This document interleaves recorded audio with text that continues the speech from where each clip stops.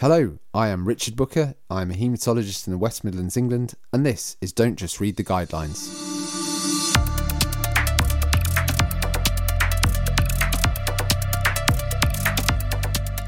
Don't Just Read the Guidelines is a podcast that explores ideas and research at the cutting edge of medicine, especially anything to do with blood.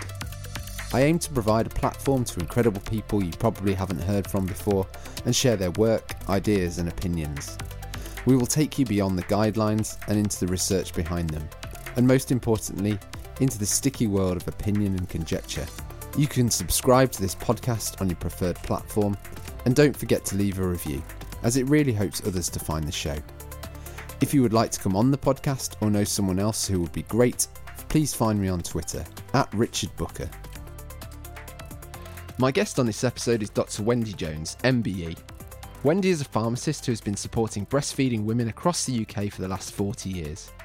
I'm again breaking my own podcast rule of speaking to up-and-coming early-stage career people, but another point of this podcast is to give a platform to people who have something wonderful to say and might not necessarily be heard from, especially by the medics and scientists that perhaps listen to this podcast.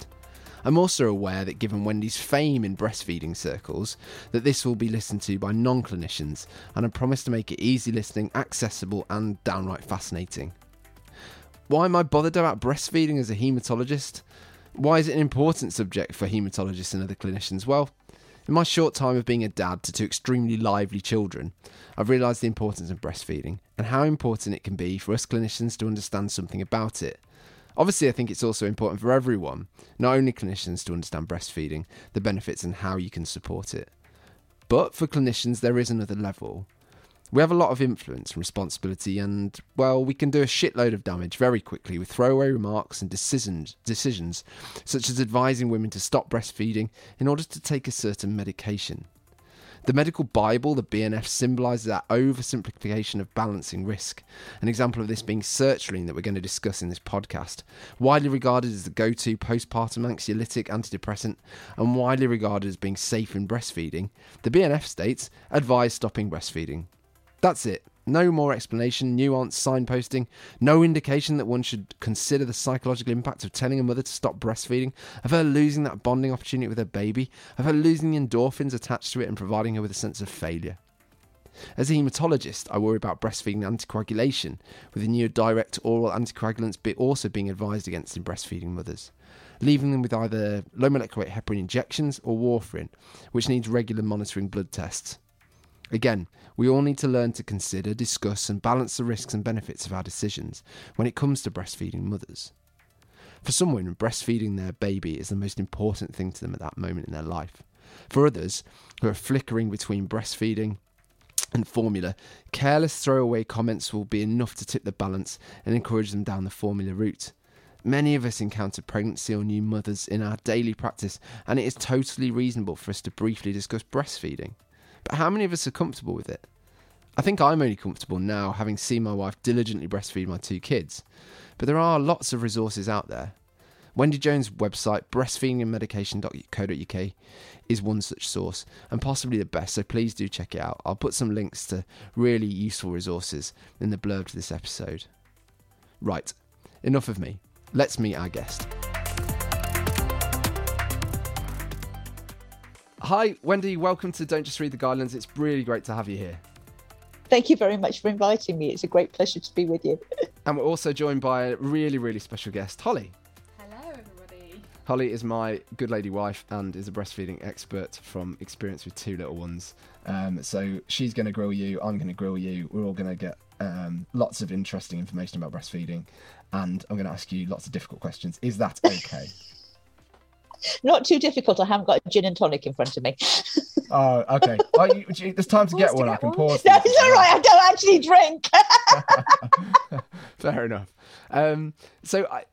In the introduction, I would have talked a little bit about you, but breastfeeding is something that should come naturally to humans, but for some reason in modern society, it seems to have fallen away. I mean, I'm just going to recap some statistics that I'm sure you know, but perhaps listeners won't be aware of, that in the UK, about 80% of women start breastfeeding, but exclusive breastfeeding at 6 weeks falls to just 24% in England, and that's 13% in Northern Ireland. At 3 months, 17% of women are exclusively breastfeeding, and at 6 months, only 1% are exclusively breastfeeding, although any breastfeeding at 6 months is around a third. That has improved over the last 15 years, actually, from about a quarter to a third. But things are slightly important slightly better in Scotland. I mean, these are pretty shocking statistics, really, and we'll get on to maybe why some of these figures exist. But Hol, I just want to ask you, and these are conversations we've obviously had before, but for the benefit of Wendy and everyone that's listening, why was breastfeeding so important to you? And you've breastfed our 2 little ones, Joey 2.5, Autumn nearly 1, and you've breastfed them both past the age of 1, which is testament to your grit and determination. But yeah, why is it so important to you? I just want to stipulate before I start, when Rich says that I'm a breastfeeding expert, that's purely just from feeding for the last 2.5 years of my life. I've breastfed our son and our daughter since they were born, and they're now age 2, and Autumn's nearly 1 next week. And I knew from when I fell pregnant with both of them that I wanted to breastfeed. My sister breastfed, my mum breastfed. It was something that was just sort of commonplace in my surroundings. So I suppose it's a cultural thing for me to just assume, yeah, I'll be breastfeeding too, and I think that plays a big part in it as well. But on a personal level, now that I'm in it and I'm breastfeeding, the things that I love about it is that bonding experience, knowing that I'm giving the best nutritional composition of milk that I could possibly give to my babies. And, you know, we've had COVID in the last 2 years, knowing that I'm giving them antibodies and giving them as much protection as I can. And just those cuddles at night, not having to get up and mess about with bottles and sterilising. Yeah, I feed Autumn a lot overnight still at the moment, but I get to just lie down and whip my boob out. She latches on and I fall back to sleep, which is great for me, and for her as well, because she gets cuddles all night long. But each to their own, everybody does things differently. That's how we do it. I love it. And actually, when I was pregnant with Autumn and I was still feeding Joey, I got really sad because my milk started to dry up, and he was dry nursing for a while, and then he self-weaned. And this was earlier than I'd wanted him to. This was when he was about 17, 18 months old. No, sooner than that, actually, because she was born when he was 18 months. He would have been about 16 months old. And yeah, it made me quite sad. And I experienced what I now know was post-weaning blues, but I didn't know that at the time, from him actually self-weaning. So I think on that note as well, it's been really good for my mental health. I learned a lot about the fact that, you know, it gets your happy hormones flowing, oxytocin flowing, and that's good for postnatal mental health. But we're going to come on to that a bit later on, I think. Yeah, we'll definitely come on to that later. I mean, you've painted quite a rosy picture there, Hol, of the breastfeeding story, but the journey was pretty bumpy, especially at the start with both of them, really, wasn't it? Do you want to say a little bit about that? Yeah, so Joey was born in the first week of lockdown, March 2020. So yeah, there was nobody on the road at all on the way to hospital. It was literally when Boris was in hospital, everything had locked down. But that meant a reduction in services as well. So I had some struggles with Joey pretty much when he was born. The first few days he was latching okay, but I got a lot of pain and sort of bleeding, cracked nipples within the first few days. Had a really nasty bout of mastitis when he was a week old. We didn't know what it was because obviously I'd never breastfed before. I didn't have much experience in it, and despite the fact that Rich is a doctor, he didn't really have a clue about breastfeeding either. So the first assumption was, oh, you've caught COVID from hospital, that's why you've got a temp of 40. Rich, being a doctor, was pretty confident that I had, you know, early signs of sepsis. Which she did. She definitely did. I mean, she was tachycardic, high temperature. But yeah, But hospital, I think at that point were like, no, you've got a temperature, don't come in because it could be COVID. Just take these antibiotics and hopefully it'll all be okay. And with some rest, antibiotics and a lot of massaging the area, when we discovered it was mastitis, it improved. But then I got it recurring for weeks after that, and it was sort of the same thing over and over again. And despite the fact that we were told his latch looks good, it obviously wasn't, and it was just horrendous.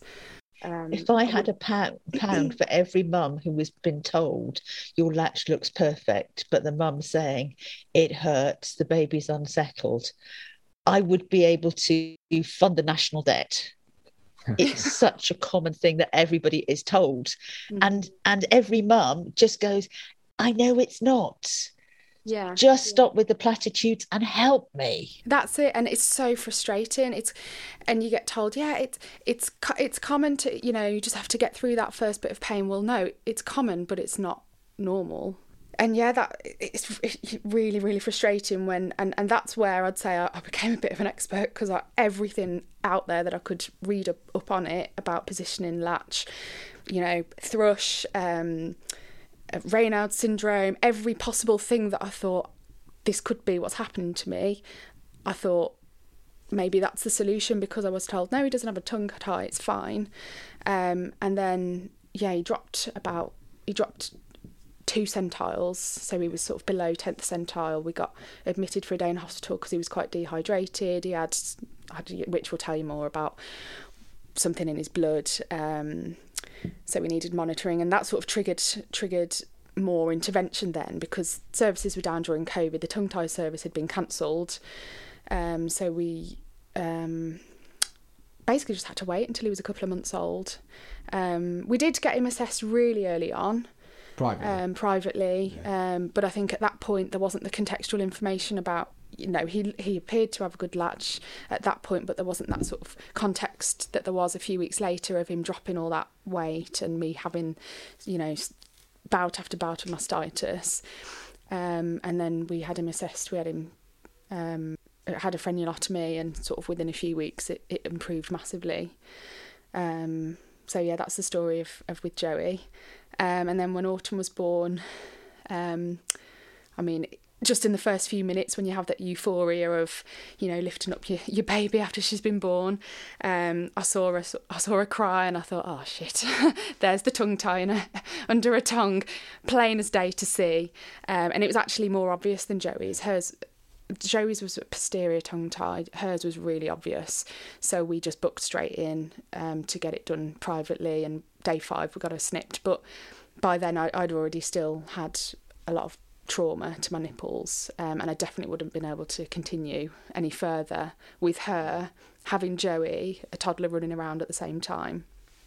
So, and we were really lucky to be able to afford to pay privately, because they're not cheap. And you think, okay, well, if we'd waited for the NHS services, Holly would have had to stop breastfeeding.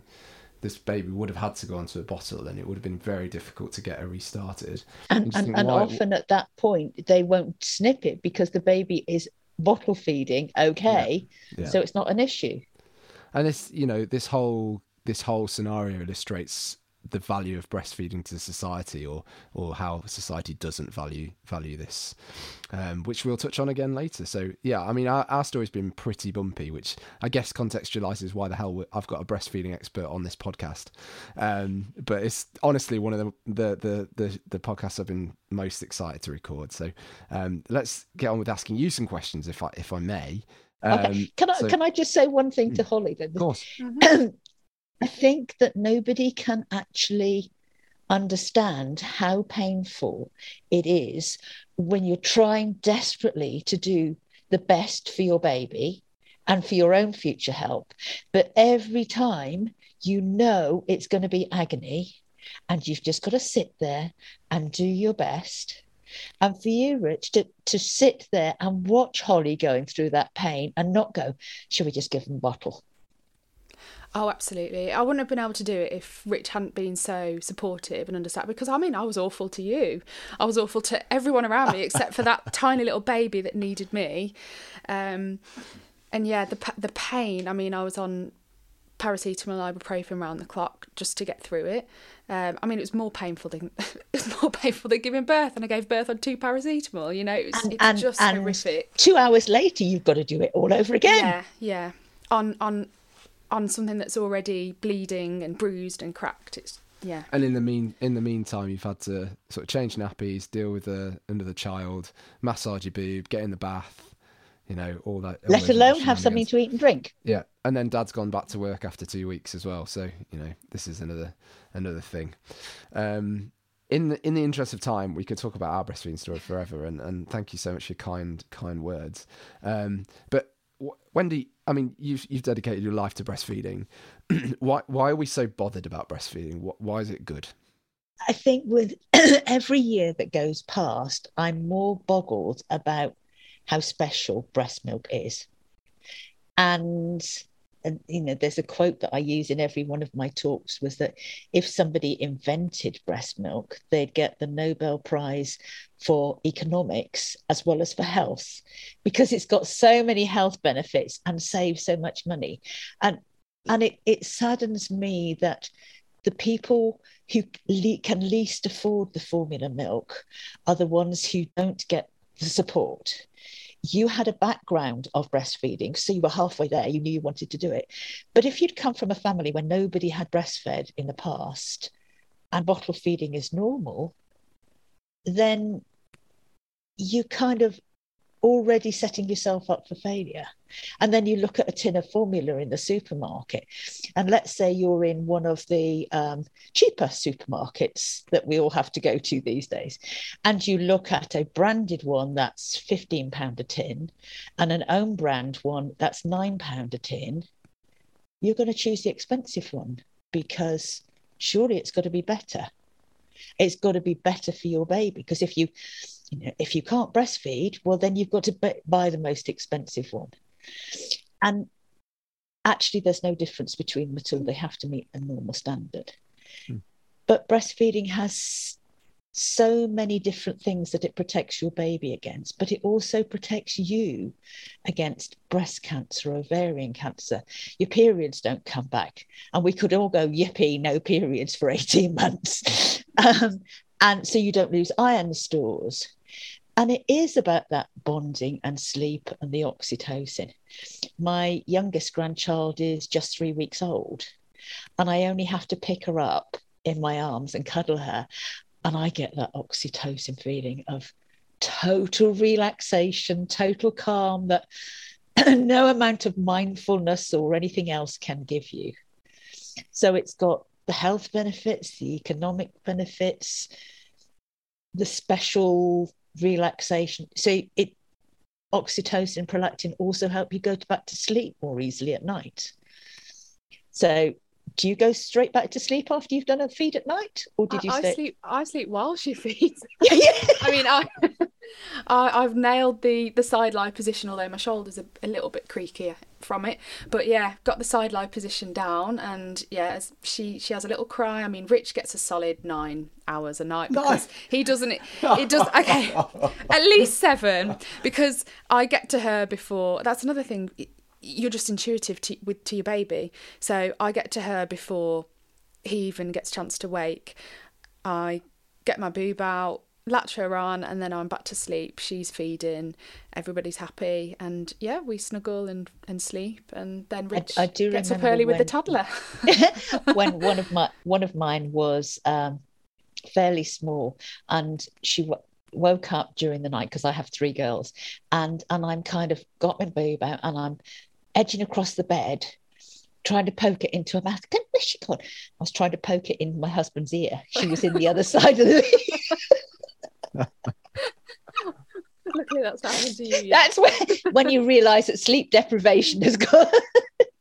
I mean, I'm quite a deep sleeper, so it may well have happened. But it's just kind of one of these special gifts.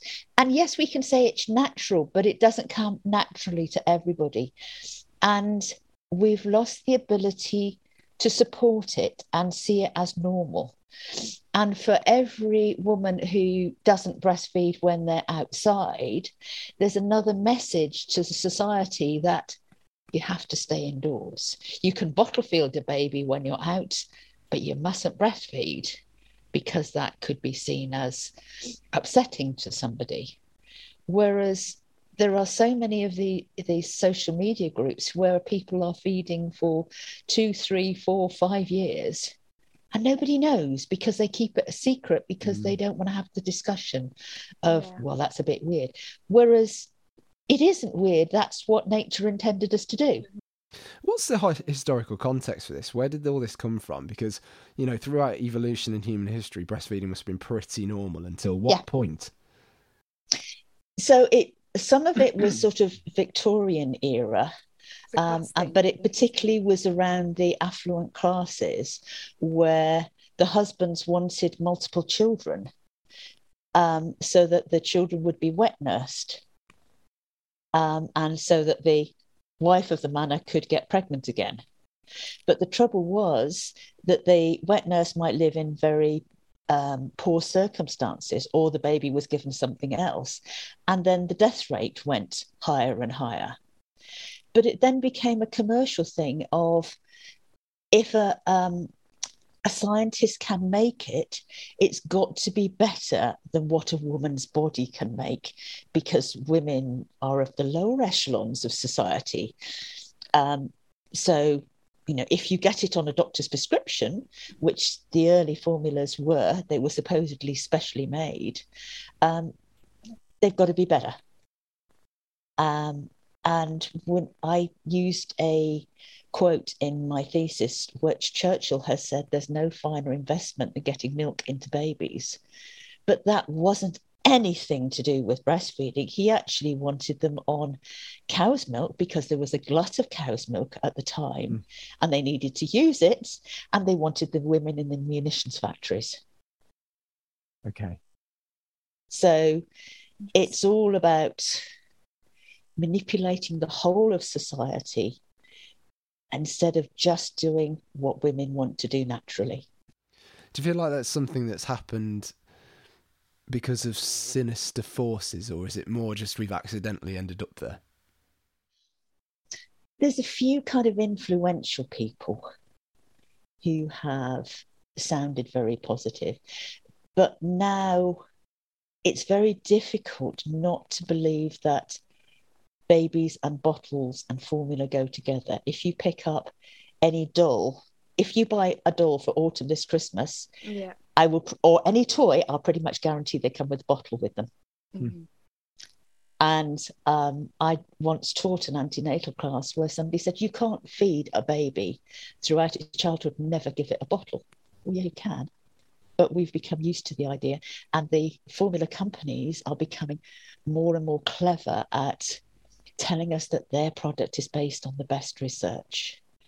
It's so much better than breast milk. It's easier, and this insidiousness of things like dads can take over the night feeds. But Rich, how many times are you going to have time to feed at night and go to work in the morning? This is one of my high horses, and I come across. I came up with a very controversial, or what I'm sure you won't find controversial, but many people would, statement, which basically says a woman's biological role is to feed their baby. This concept that a man will do night feeds is total bollocks. There's no point. The man's job is there to support and do everything else while the woman breastfeeds. And that might sound a bit chauvinistic. And for some women, sure, you know, careers are very important, this, that, and the other. But actually, a woman's biological role as a mother is to feed her baby and be a mother. And there's no getting around the fact that men's roles are different to women's roles. There's no reason why you can't have a career in breastfeed, though. Yeah, of course. No, my eldest daughter gave birth in America, and where they're expected to go back to work after 6 weeks, and the nurseries are all set up to cater for those babies. But she pumped for the whole of the time that she was living out there. And you're right, you know, why is giving a baby a bottle the only way that somebody else can bond with that baby? What's wrong with a bath? What's wrong with skin to skin? What's wrong with looking after the mother? You know, you can give her a neck and shoulder massage. You can cook her tea. You can rub her feet. You can bring her a bar of chocolate, whatever it is. Yeah, we've done plenty of those.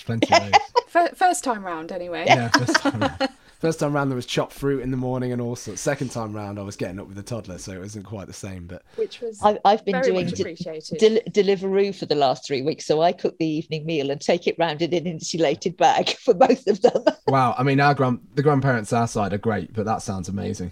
They're lucky that they're the only ones that live close enough for me to do that. And their comment the other day was, "We're not stupid. That's why we're staying locally."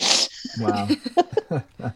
It's funny, isn't it? I feel like, the medical profession should be above this. I'm a big as people that listen to this show will know, I'm a big fan of evidence-based medicine and doing things that have got evidence base. And it's almost like the medical profession has lost its way with breastfeeding as well, and has bought into this culture. Of let's bottle feed, or fed is best, or whatever, and just doesn't get breastfeeding, doesn't get the advantages. And I don't know why. It's possibly down to training. It's possibly down to something else. I mean, your one of your pieces of writing has got the following piece of crap advice, which is breastfeeding support in the 1980s was not the best. Water to be offered after every feed, 2 minutes aside, building to a maximum of 10 minutes, and never feed more than four hourly. And you said it was only thanks to your mum, who had breastfed you, who encouraged you to follow your instincts, that you felt empowered to feed successfully.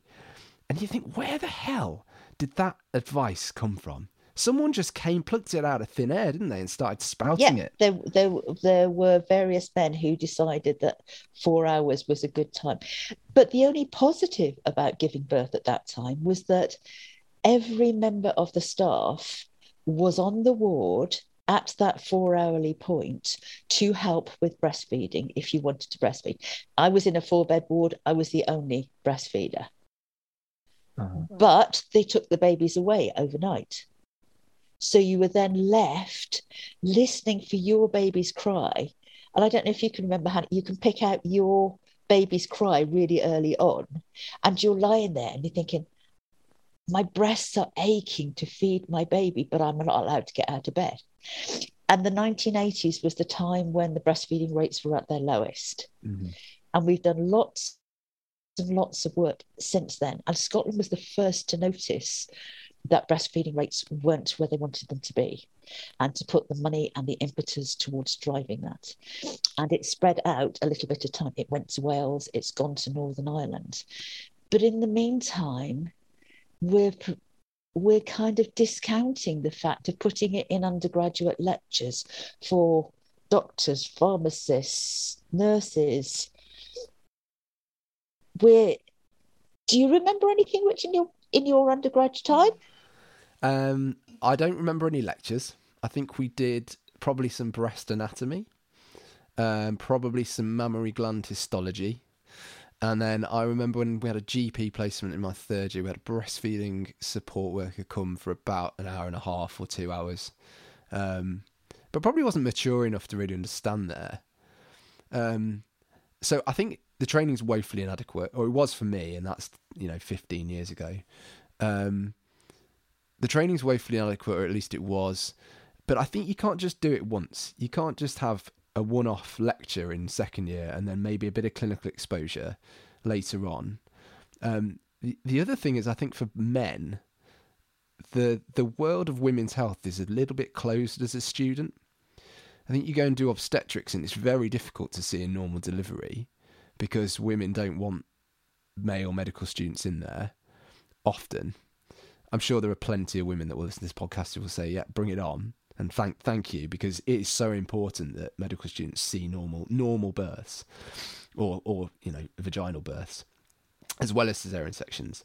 But it's really important that medical students are exposed to all aspects of women's health because it pervades medicine. Now, I'm a haematologist and I see on a weekly basis women of breastfeeding or childbearing age, some of whom are pregnant or thinking about pregnancy, who have nasty medical conditions, who are on nasty drugs, that need that early conversation about how you're going to feed your baby. And that little conversation with someone, 2-3 minutes, just to say breastfeeding is an option for you, could just sow that seed, or at least be the thing that stops them giving up. So in answer to your question, no, absolutely woefully inadequate, needs plenty more. And, this again comes down to society's value on breastfeeding. But Rich, sorry, I was going to just interject. Tell Wendy what your attitude towards breastfeeding was when you were a medical student. Because you told me that you felt quite arrogant about it. Yeah, I think I remember. Yeah, I remember that GP placement, that woman coming in and speaking to us about breastfeeding. I'm sure there'd been some kind of dodgy publication that morning or the day before, and it'd been on a Today programme or something. Yes, I was the 21-year-old listening to Radio 4. I'm that cool. And I was pretty cynical about breastfeeding. But that tells you something, doesn't it? It tells you something about society's projection of breastfeeding onto young people. But I think also we don't talk about it early enough. So, if kids are growing up with all their toys coming with bottles, by the time they've gone to school and got some education, by the time they're going through university, we should just be dripping it in. But it's not just breastfeeding is a good idea. It's the real reasons and how clever it is.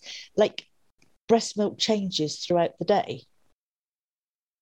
If you, Holly, go out and meet somebody with a cold tomorrow, within a very short time, you will have made the antibodies to that cold to pass on to Autumn. Mm-hmm. If you pass somebody that's got a gastric infection, exactly the same. But if Autumn comes into contact with her, she also sends the message back to your breasts to make that. Now, how clever is that? This is all going on and we know nothing at all about it.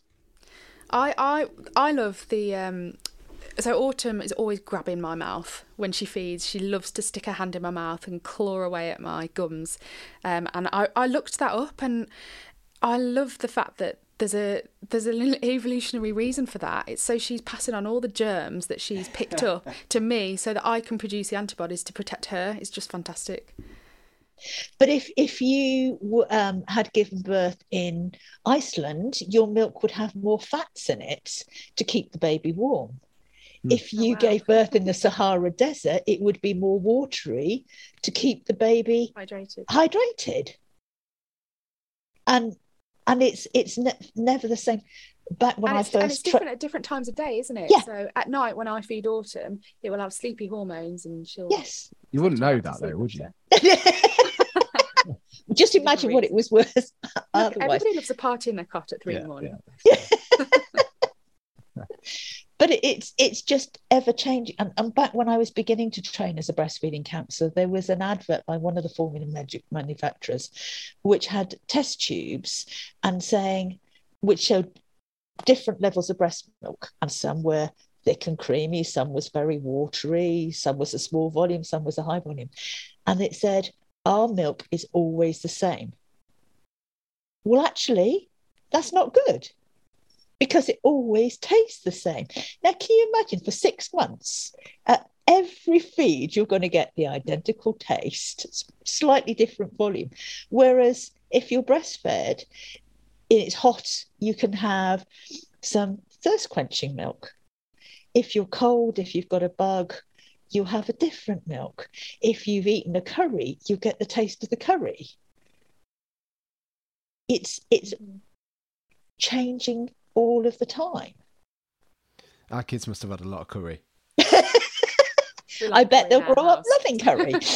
I think the town we live in's got kind of one curry house per 1,000 people. It's ridiculous. Honestly, it's ridiculous.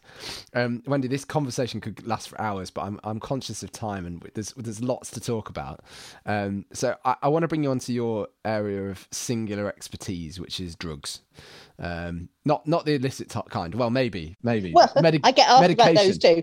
Yeah, I see. And your website's fantastic for those too. And these are important. These are important things. And that, the thing I love about your website is you're not afraid to answer those questions.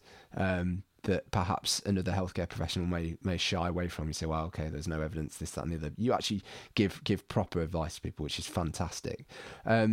What you helped set up the breastfeeding network and the National Drugs in Breast Milk helpline, which is now an email support line. And I read somewhere that you dealt with, or are dealing with 10,000 queries a year, although I think you've passed that on to another 11 expert pharmacists. Is that right? Yeah, that's right. It at one stage it was a telephone line with me and one person on a Friday morning. But as the number of calls grew and grew and grew, it was virtually an impossible way to achieve it. So some of the messages come in via Facebook, some are emailed. And I think we're pretty unique in answering questions to mothers on Facebook. There were professionals that emailed on Facebook as well. And we took some samples at one time, and it was averaging out of 10,000 contacts a day. 10,000 contacts a day? Sorry, a year. Yeah. Okay. Yeah. But they were 7 days a week, and they could be from all over the world. Okay. And anything from, can I wear nail varnish, to I did 2 lines of cocaine last night. Wow. And everything in between, the chronic conditions and things. But as I got older and the number of grandchildren grew, I thought, enough. My daughter said, you were never with us. You always had your phone in your hand looking for the next mum, because I wanted to respond quickly, because the mother messaging might be my daughter, who was didn't know whether she could take this drug that she got or not. So it changed into being just the social media emails. And then by that time, I had another lovely pharmacist called Amanda, who was there 1 day a week. And then BFN put the funding in to train 11 others, and are just starting to train another tranche as well. That's brilliant. So that there is somebody to answer from 9:30 in the morning till 9:30 at night, 7 days a week. Wow. And they're being much better than I am, because they're actually recording where the person is calling from, and exactly how many calls. When I was getting that many, sometimes I'd answer them outside the school while waiting for a grandchild, or as I got into the car when walking the dogs, and I never got a chance to record it all. It was in my head, but not on pieces of paper. So it was very difficult to get grants applications because I didn't have the data. Fine. What are the most common queries? The one that's most common is about mental health. That takes up to about 20% of calls. Wow. Because when you're a new mum, you're very protective of your child, and you want to stop everybody else passing on something bad, but you can become hyper protective, which squidges over into anxiety. And depression is also very true, because depression is around us all of the time, and sometimes we don't want to admit it. We're trying to be super people and put on a brave face, because that's what Brits do.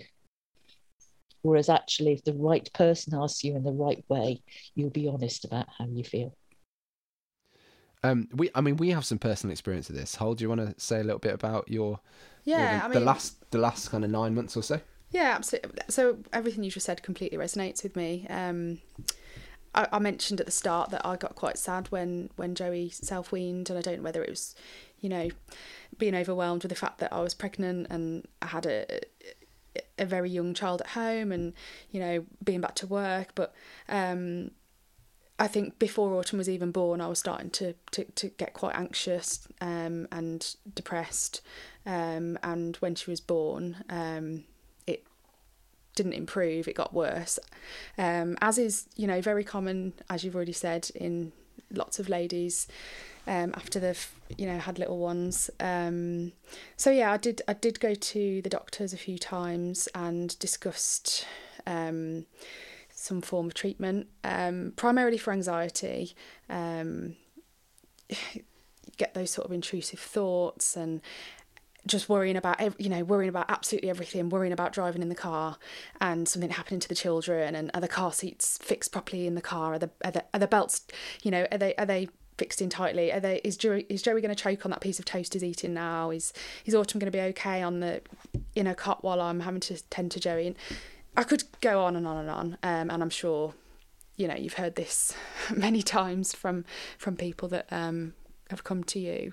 So yeah, I think, Rich, you were quite keen for me to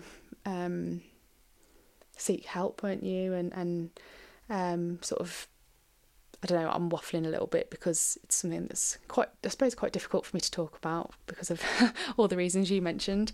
So in short, we discussed medication, and I started taking sertraline. But this was something that I had to give quite a lot of thought to. It took me a couple of times going back because, and this is absolutely no disrespect to the GP who I saw, but in doing their job, they read the BNF guidelines, which said advise consider stopping breastfeeding, and the GP just sort of read that information for me and sort of said, there you go, make your own decision. And obviously when I was at the height of anxiety, I sort of questioned, well, should I be taking this? Is this going to be bad for Autumn? I've already got all these worries about her. Is this going to pass into her milk and pass on to her, and is that going to be detrimental to her? But I think now that I've sort of come through the other side and I am weaning off it now, I look back and think, well, actually there's a balance of risks, and that's obviously a medical term that I've heard Rich use. There's a balance of risks there, and I know now that had I not taken it, I could have got a lot worse. Had I given up breastfeeding, oh my God, I mean, that would have probably just pushed me over the edge in terms of my mental health. All those happy hormones would have gone. I'd have been feeling immense guilt for not giving her the breast milk that I wanted to.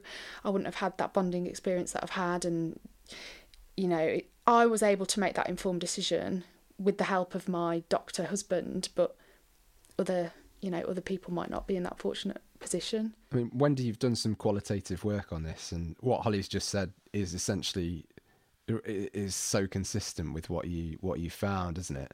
And the thing with anxiety is the anxiety makes you worry more about the drug and about your child. But without the drug, you can't make the rational decision, and you go round and round and round in this circle, and you're kind of rubbing an open wound all of the time until it's raw and bleeding, and your whole soul is raw and bleeding. But the wording in the BNF has actually changed very slightly because of a group that have been run by the MHRA, which is trying to make the BNF give more expert advice. So the amount of sertraline that gets into breast milk is pretty much molecules.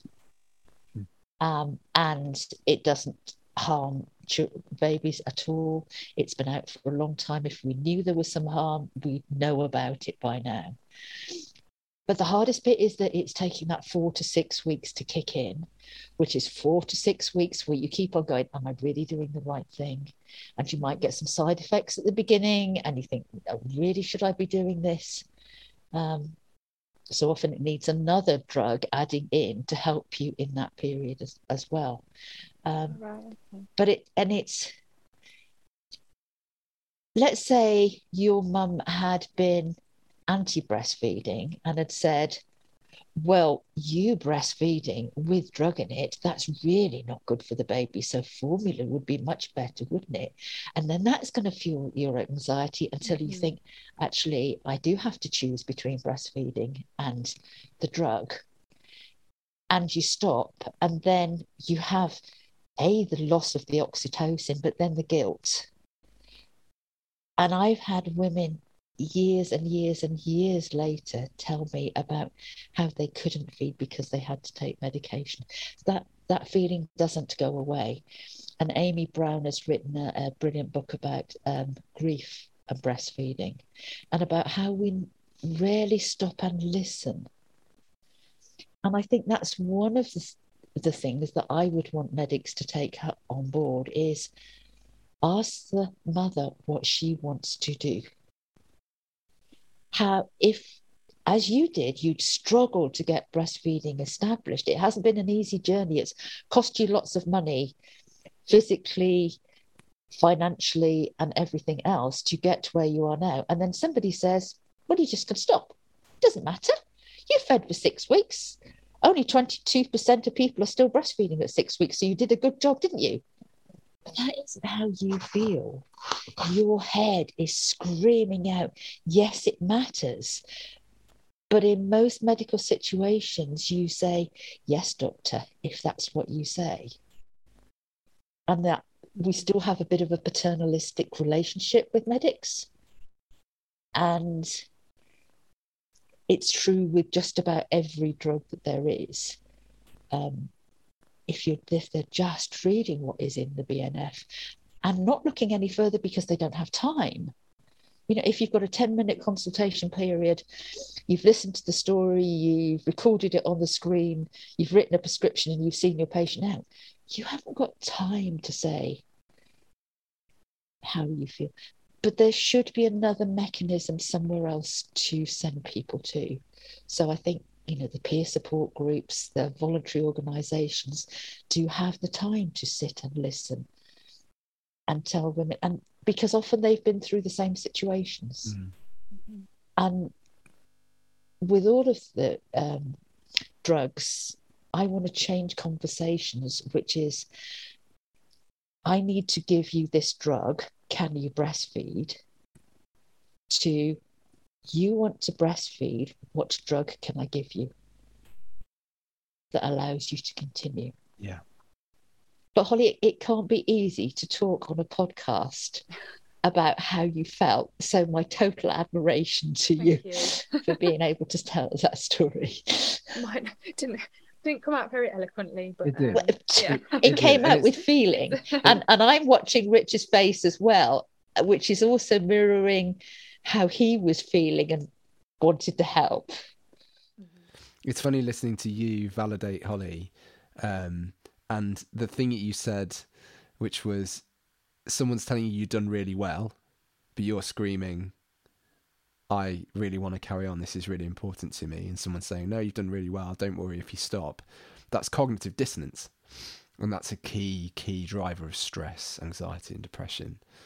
So as medics, we do need to do better. There is a small excuse of time, but as a GP seeing and again, we're not going to criticise Holly's GP or any other GP because it's an exceptionally hard job. The current government are doing enough to criticise our wonderful GPs, and we have many, many friends who are brilliant. But that conversation can go, Holly, I'm really sorry I don't have lots of time to go into this. There's a wonderful website run by a wonderful lady called Wendy Jones. Go and have a look, go and have a read. I'll see you next week. Here's some information on sertraline. You know, sertraline and postnatal depression and breastfeeding, that is not an uncommon scenario. A GP, to my mind, should know that that's a safe thing to do, and I think most of them do. Yeah. The mental health counsellor that I saw following my GP appointment was fantastic, and he put my mind at ease and said, look, the research is sertraline is fine to take. He's not reading from the guidelines that the GP is. He's probably more I don't know. He's got experience in a small area. Yeah. A GP is by definition a generalist and might be treating epilepsy, MS, lupus. So they have to refer to the guidelines, don't they? But it comes down to that lack of training and that core skill of being able to balance risk. Now, you can only balance risk if you understand the risks and the benefits. And without understanding the benefits of breastfeeding, and without understanding, wow, I'm telling this woman she's going to stop breastfeeding, that might be catastrophic for her. Without having any insight into that, it's really difficult to do everything else. That's my feeling. Yeah. One of my daughters is a CBT therapist, and one of the things that she's been trying to get through to all of her teams is that drugs in breast milk is a specialist area. We need to support women. But as you say, come back next week, make a double appointment next week. I trained as an independent pharmacist prescriber. I used to be the village nag because I did obesity, smoking cessation and primary heart disease risk. And I had 20 minutes so I could implement the change things about what you want to do that GPs couldn't ever do. And nobody ever turned around and told me that I was the nastiest woman on the planet. I'd love to hear some. Have you got any horror stories? I'd love to hear some of the worst. Like, what's the worst thing that a medic has said to someone? Or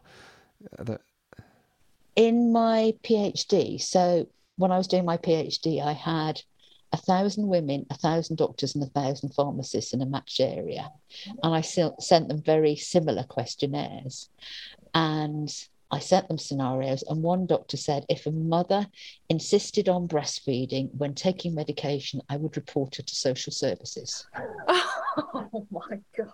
Wow. Now, this was 22 years ago this is finished, but even so, I thought, really? You are going to destroy this family by not listening at all. There were lots of others who were, I try very hard to say nice things, but yeah. And the call I hate most is mothers who message on a Monday morning and say, I went to a party last week. And they're usually with very small babies. And I can't imagine how, if you've got a 6-week-old baby, you've got the energy to go out partying, get blotto drunk and use cocaine, and then say, can I breastfeed as normal? Or I think I need to stop, but is 24 hours long enough? What's the answer to that question? They should stop breastfeeding for 72 hours. Really? And I've had people go, I don't know what to do with my child. She is screaming. I want to feed her. You should have thought about that before you did that. But trying to put that in an empathetic way, I'm sure if you could put yourself back in that situation on Saturday night, you would act differently. But I'm sorry. One woman then went away and found a friend who was breastfeeding to feed her baby for us to get some comfort, which I thought was a very intuitive way about getting around the situation. I think that's a very evolutionary consistent way, If you think back to Paleolithic man, we would have lived in groups of 120 people. You probably wouldn't have... your child probably would have had other people's breast milk, wouldn't it? Yeah, absolutely. And it does still happen quite a lot. But I'm also heavily involved with the milk banking organisations and looking at the drugs somebody who is donating for a premature baby, what drugs they can take that won't harm this very sick, very poorly baby. But we've also got a different set of guidelines where the milk is being given to term or older babies, for example, where the mum's got breast cancer and had to stop breastfeeding, and try and give as much milk as we can, depending on how much we've got, where the baby isn't going to be harmed by sertraline or something like that. So that milk would be given to a term baby, but not a preterm baby. Okay. So, but it's another way of looking at. Yeah, sure. Clearly, there's many other medical conditions. I wanted to touch on possibly one thing very briefly, given that I'm a haematologist, and that's anticoagulation. My concern is we'll get advice calls from obstetrics saying, okay, this lady's got a clot, she needs anticoagulation, and I'll ask, is she breastfeeding? And the response will be, no, don't think so, no, she's not, no, don't worry about that, which translated means you can either have these, they're telling this woman, you can either have these painful injections or warfarin, which is basically rat poison, you'll need a ton of blood tests, or you can not breastfeed and have one of these newer, safer, cleaner tablets once a day, no problem. Am I on the money? Do you think that happens? I know it happens because I've had the emails. Have you? Okay. And women who maybe 6 months down the road who've been having the low molecular weight heparins and actually have got on okay and have got used to doing the injections. And then they're told, well, it would be so much easier. You don't have to do your blood tests. And they're saying, again, we're back to you fed for 6 months.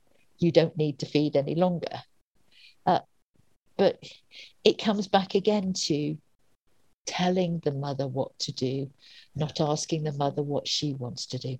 And most of us will tolerate an incredible amount to keep our baby safe. If somebody told you, Holly, that you had to lose your left arm tomorrow in order that Autumn was safe from some awful disease, would you lose your left arm? Absolutely. In a heartbeat. Yeah. I will stick needles in my belly and my legs for as long as you ask me if I can still breastfeed. So, and the evidence is starting to change on some of the DOACs, that we do have some information that some of them might be compatible. Not all of them yet. We don't have the data. But there is some. But we all got hooked on the idea of not having to do INRs because it's a cost saving, it's a time saving. And this was even pre-COVID, so goodness knows what it must be like now. Yeah, no, absolutely. I know there's definitely emerging evidence for safety of rivaroxaban. I think looking at the trials of DOACs in neonates, that there is data coming there. There's not much data on very, very tiny neonates. I sometimes wonder about 10A inhibition. Obviously, a neonate's unlikely to bleed with the amount of rivaroxaban that gets through the breast milk, because they're not mobile. So you think of a haemophiliac baby, they tend not to get joint bleeding until they're mobile.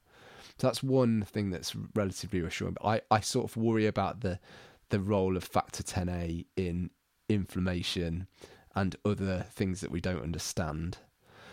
So that's one consideration. But to my mind, as a haematologist, if you've got a woman who's 6 months postpartum and is sick of giving injections and doesn't want warfarin, I'd be pretty comfortable with rivaroxaban. Yeah, looking at all the evidence, I would be happy to prescribe it. The only problem with that I think, if you've got a very preterm neonate, the priority is to get breast milk into them so that they don't get neck. Yeah. And the risk of dying. So it's whatever we can do to facilitate that milk transfer. Again, it's this balance of risks, but there's fear of litigation, there's fear of doing harm. But in the short term, low molecular heparin's a great option. But yeah, I can imagine getting sick of injecting for 6 months. And but if you're dealing with a mum and you've listened to her and you've explained your thought process, how likely is it that she's going to sue you compared with somebody you told this is what you're doing? It all comes from miscommunication. All the lawsuits come from miscommunication, don't they? Fair enough. The thing I was going to say was rivaroxaban sometimes it may not be a great option if you're expecting periods to return. So that's another thought. But there are other things you can do there. So if there's any women listening to this who are worried about anticoagulation and periods returning, feel free to tweet me. Feel free to message Wendy, because there's plenty of things that can be done and plenty of options. Okay, and the other thing I wanted to talk about briefly, and I appreciate we're running out of time, I'm running slightly over, and I hope that's okay, is the complex medical patients where there's women on multiple drugs. How do you deal with those situations? Does it all come down to, what drugs can we give to help this woman continue breastfeeding? I'm part of a research study that's actually looking at this and trying to find where are the barriers and the facilitators in this. Because if a woman's seeing multiple consultants, are they talking together?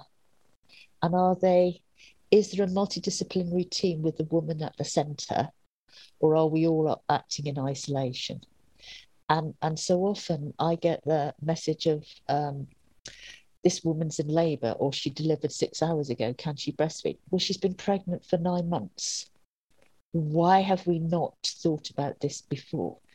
And there are lots of different ways where I think we could use a hospital pharmacist who appears in a clinic once a month, who talks with the mother about her various medications and discusses what they are. So all it needs is a bit of joined up work and a pharmacist going where pharmacists don't usually go, into the antenatal clinics, and changing things, because otherwise so often women are told, with the number of drugs that you're on, no, you can't breastfeed, and however much she wants to. And so often they'll say, I will if I absolutely have to bottle feed, but I'd really like to find a way.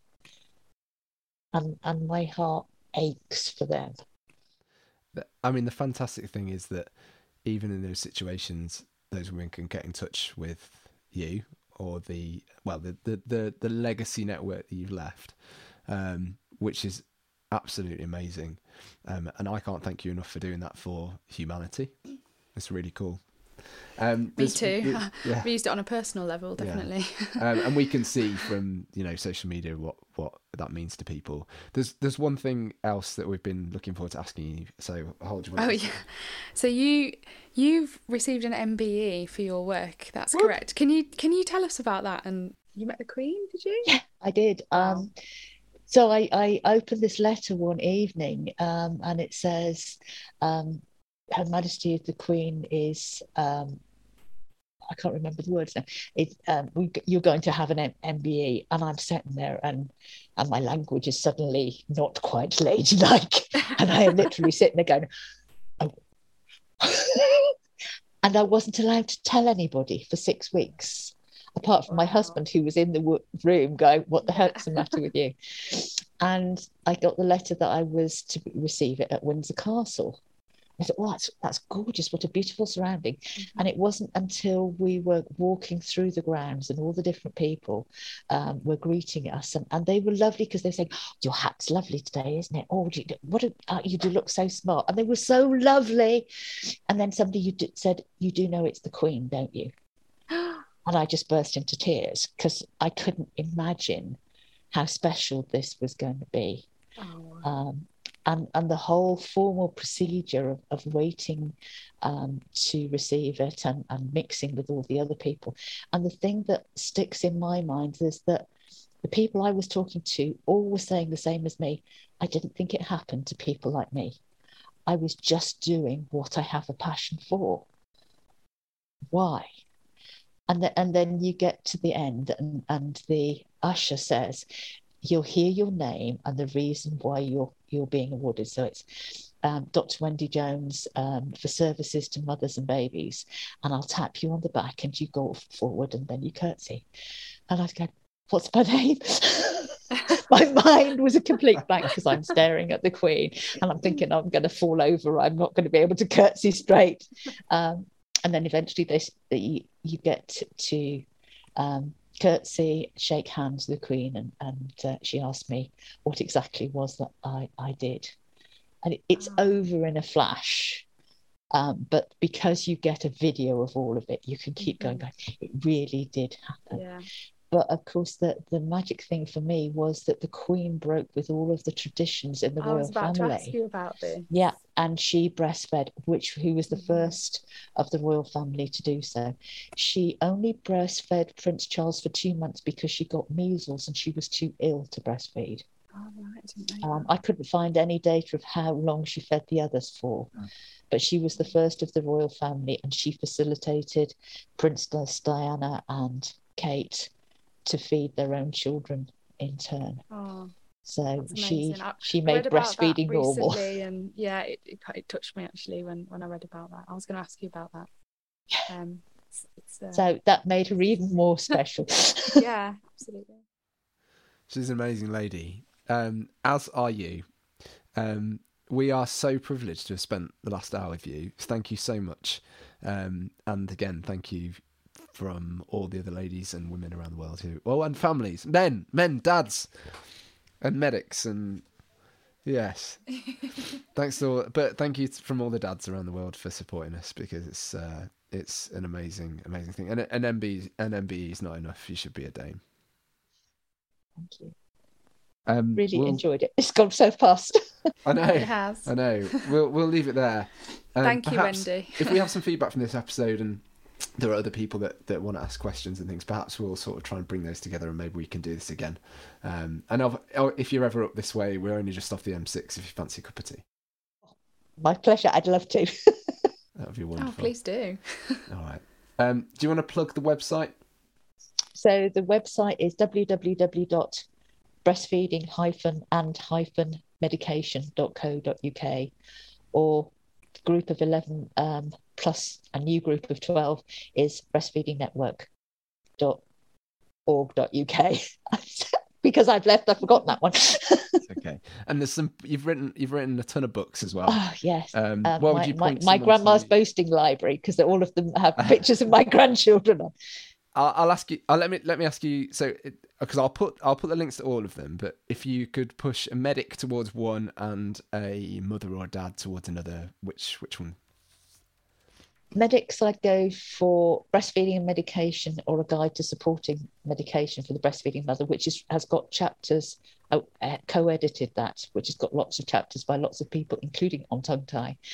And dads and grandmas, there is one called The Importance of Dads and Grandmas to the Breastfeeding Mum, which was dedicated to my son-in-law, the father of my eldest grandson, who sadly died when the baby was 3 months old. So this was my gift to him, to make him a little bit immortal, and he's on the cover too. Oh, that's a wonderful thing to be able to do. Okay, I promise I'll put all those links in there. I'm going to shout about this podcast from the rafters, because the world needs to hear your voice, and I'm really vain and I'd like people to listen to me. But no, you deserve it too. Thanks. It's been an immense privilege, Wendy. Thank you so much, and have a great evening. Get that G&T down you. Not that you drink. There's some lovely non-alcoholic gins. All right, take care. Take care. Okay, Thank you, cheers. Wendy. Thank you.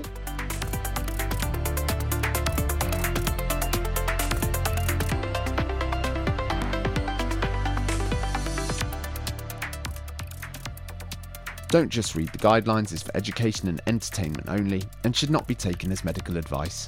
I certainly cannot guarantee the factual accuracy of any of the content, but if you do have any constructive criticism, please find me on Twitter @RichardBooker. If you like the show, please take the time to write a review on iTunes, Google, or wherever else you listen. It will really help others find the podcast. See you soon.